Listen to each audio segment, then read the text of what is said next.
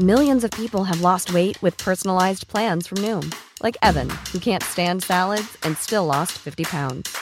Salads generally for most people are the easy button, right? For me, that wasn't an option. I never really was a salad guy. That's just not who I am. But Noom worked for me. Get your personalized plan today at Noom.com. Real Noom user compensated to provide their story. In 4 weeks, the typical Noom user can expect to lose 1 to 2 pounds per week. Individual results may vary.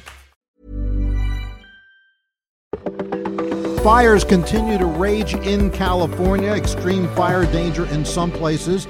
Meanwhile, snow in the central Rockies will dump quite a bit of fluffy white stuff, and then that snow will head across the Plain States and into the Great Lakes. And to the southeast of that storm system, there's going to be heavy rain during the middle and later stages of the week up through the Mississippi Valley and into the eastern states. And behind that storm, record cold. Wow, we've got a lot of stuff. I'm AccuWeather.com's Evan Myers, joined by AccuWeather.com's Bernie Rayno. This is Weather Insider for Tuesday, October 29th. We are at episode number 172. And as always, subscribe to Weather Insider for all our podcasts on Apple Podcasts, Google Podcasts, or wherever you find your favorite shows. Bernie, just like yesterday, let's go from west east because that's generally how the weather moves anyway. And we'll start in California. Wind has been increasing throughout Tuesday. The winds will continue to increase, especially in Southern California, Tuesday night and Wednesday, as the winds start to diminish in Northern California. The winds in Northern California, we'll start with them first because, of course, we have the big fire in northeastern Sonoma County, which is located north and east of San Francisco by about 100 miles or so. Wine country. It's wine country in there, and there's already been some vineyards that have been destroyed.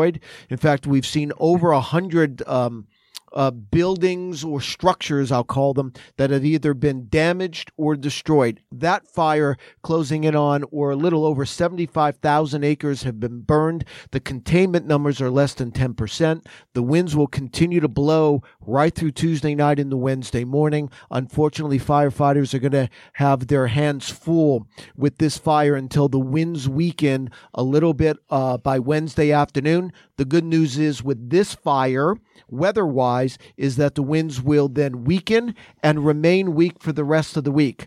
Southern California, there are two main fires we're looking at here. The Tick Fire, which is near Santa Clarita. This is in northern Los Angeles County. And also the Webb Fire, which broke out along the 405 freeway on Monday morning. I've driven that. And that has spread all the way toward, I believe the road is Temescal Canyon Road. That is well to the west of where the fire has burned. It's about 600 acres. And here's the unfortunate thing. The setup we're going to see Tuesday night into Wednesday is the strongest wind setup we've seen in Los Angeles and Ventura County so far this season. The AccuWeather Wind Max, what we're predicting is 80 miles an hour, but we're going to see widespread 50 to 70 mile per hour wind gusts. Now, it's not along the coast. It's near the canyons and the passes. A firestorm, a veritable firestorm. Now, the gusty winds are really on the backside of a storm system that is moving down into the central Rockies, high pressure building, and behind that and the flow of air around that high and that storm producing the gusty winds in California. So let's move eastward into the storm, and it's kind of going from fire to ice because in the central Rockies, there's going to be snow and quite a bit of it. Yeah, and there've already been quite a bit of it since this weekend. You know, you mentioned fire and ice. The ice temperatures are high temperatures along the front range of the Rockies from like Billings all the way toward Denver. Colder than what you see on a normal January day. Snow, we're going to see about 6 to 10 inches of snow throughout Tuesday night into Wednesday morning. In Denver, a lot of the mountains will pick up over a foot, especially to the west of Denver. Then, Evan, as that system you mentioned in the Intermountain West, it comes out into the Plain States, and then two things happen. The rain on the eastern side, and then the snow streaking to the northeast on the backside of the storm. Well, let's talk about that snow first, and then we'll get to the rain. So from central or north-central Kansas across northern Missouri into eastern portions of Iowa, northwestern Illinois, and then into Wisconsin, some places may get, especially in the northwestern part of Illinois, they may get a half a foot to a foot of snow. All those other areas, a few inches, but it's still October. It's still October, but it's not going to feel like it because it's January cold. You know, we talk about this all the time. Whenever you get an injection of cold Arctic air, it almost always is accompanied by snow, and that's what's happening with this system. It's a widespread area of snow from Kansas all the way into the upper part of Michigan, southern plains Wednesday, Thursday night into Friday toward Illinois and Wisconsin, and then Friday in the Friday afternoon in northern parts of Michigan. Several inches of snow. I think the verdict is still out on that area that could pick up, 10 inches of snow, let's say from southeastern Wisconsin into northeastern Iowa. At the very least, it's going to be 3, 4, 5 inches. But if everything works out right or wrong, depending on what you're looking for, there can be 9, 10 inches of snow. And that would be the biggest, certainly of the season, although a lot of these same places had an inch or two of snow in the last 24 hours. That's true. Behind this storm system, record cold by Wednesday morning. Missoula, Montana, the record is 4. I'm going to read off these records because we're going to get close to that. Boise, 16. Salt Lake City, 16. Reno, 13. Denver, 7. Those are possibilities. And then early Thursday morning, late Wednesday night, Thursday morning, we're talking Amarillo, the record's 15, Albuquerque 21, Dallas 29. The reason we're El Paso 27, the reason we're mentioning those is that they may all be challenged. Now, you talked about the east side of the storm. We talked about the west side of the storm. That's where the snow's going to be, but there's going to be heavy rain. And unfortunately, Halloween in many places celebrated Thursday evening.